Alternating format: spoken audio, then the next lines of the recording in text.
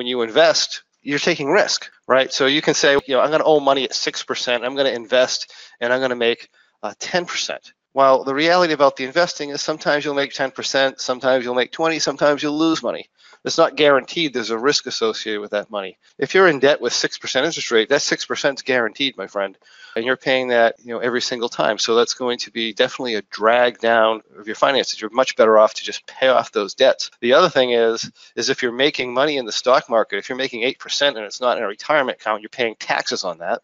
So you're really making significantly less than 8%. Which again offsets you with what you're paying. Generally, when you're paying interest, unless you're set up as a business or something else, generally you're not getting a tax reduction on that. So you want to make sure that is paid off. It's going to be your biggest obstacle in becoming wealthy long term.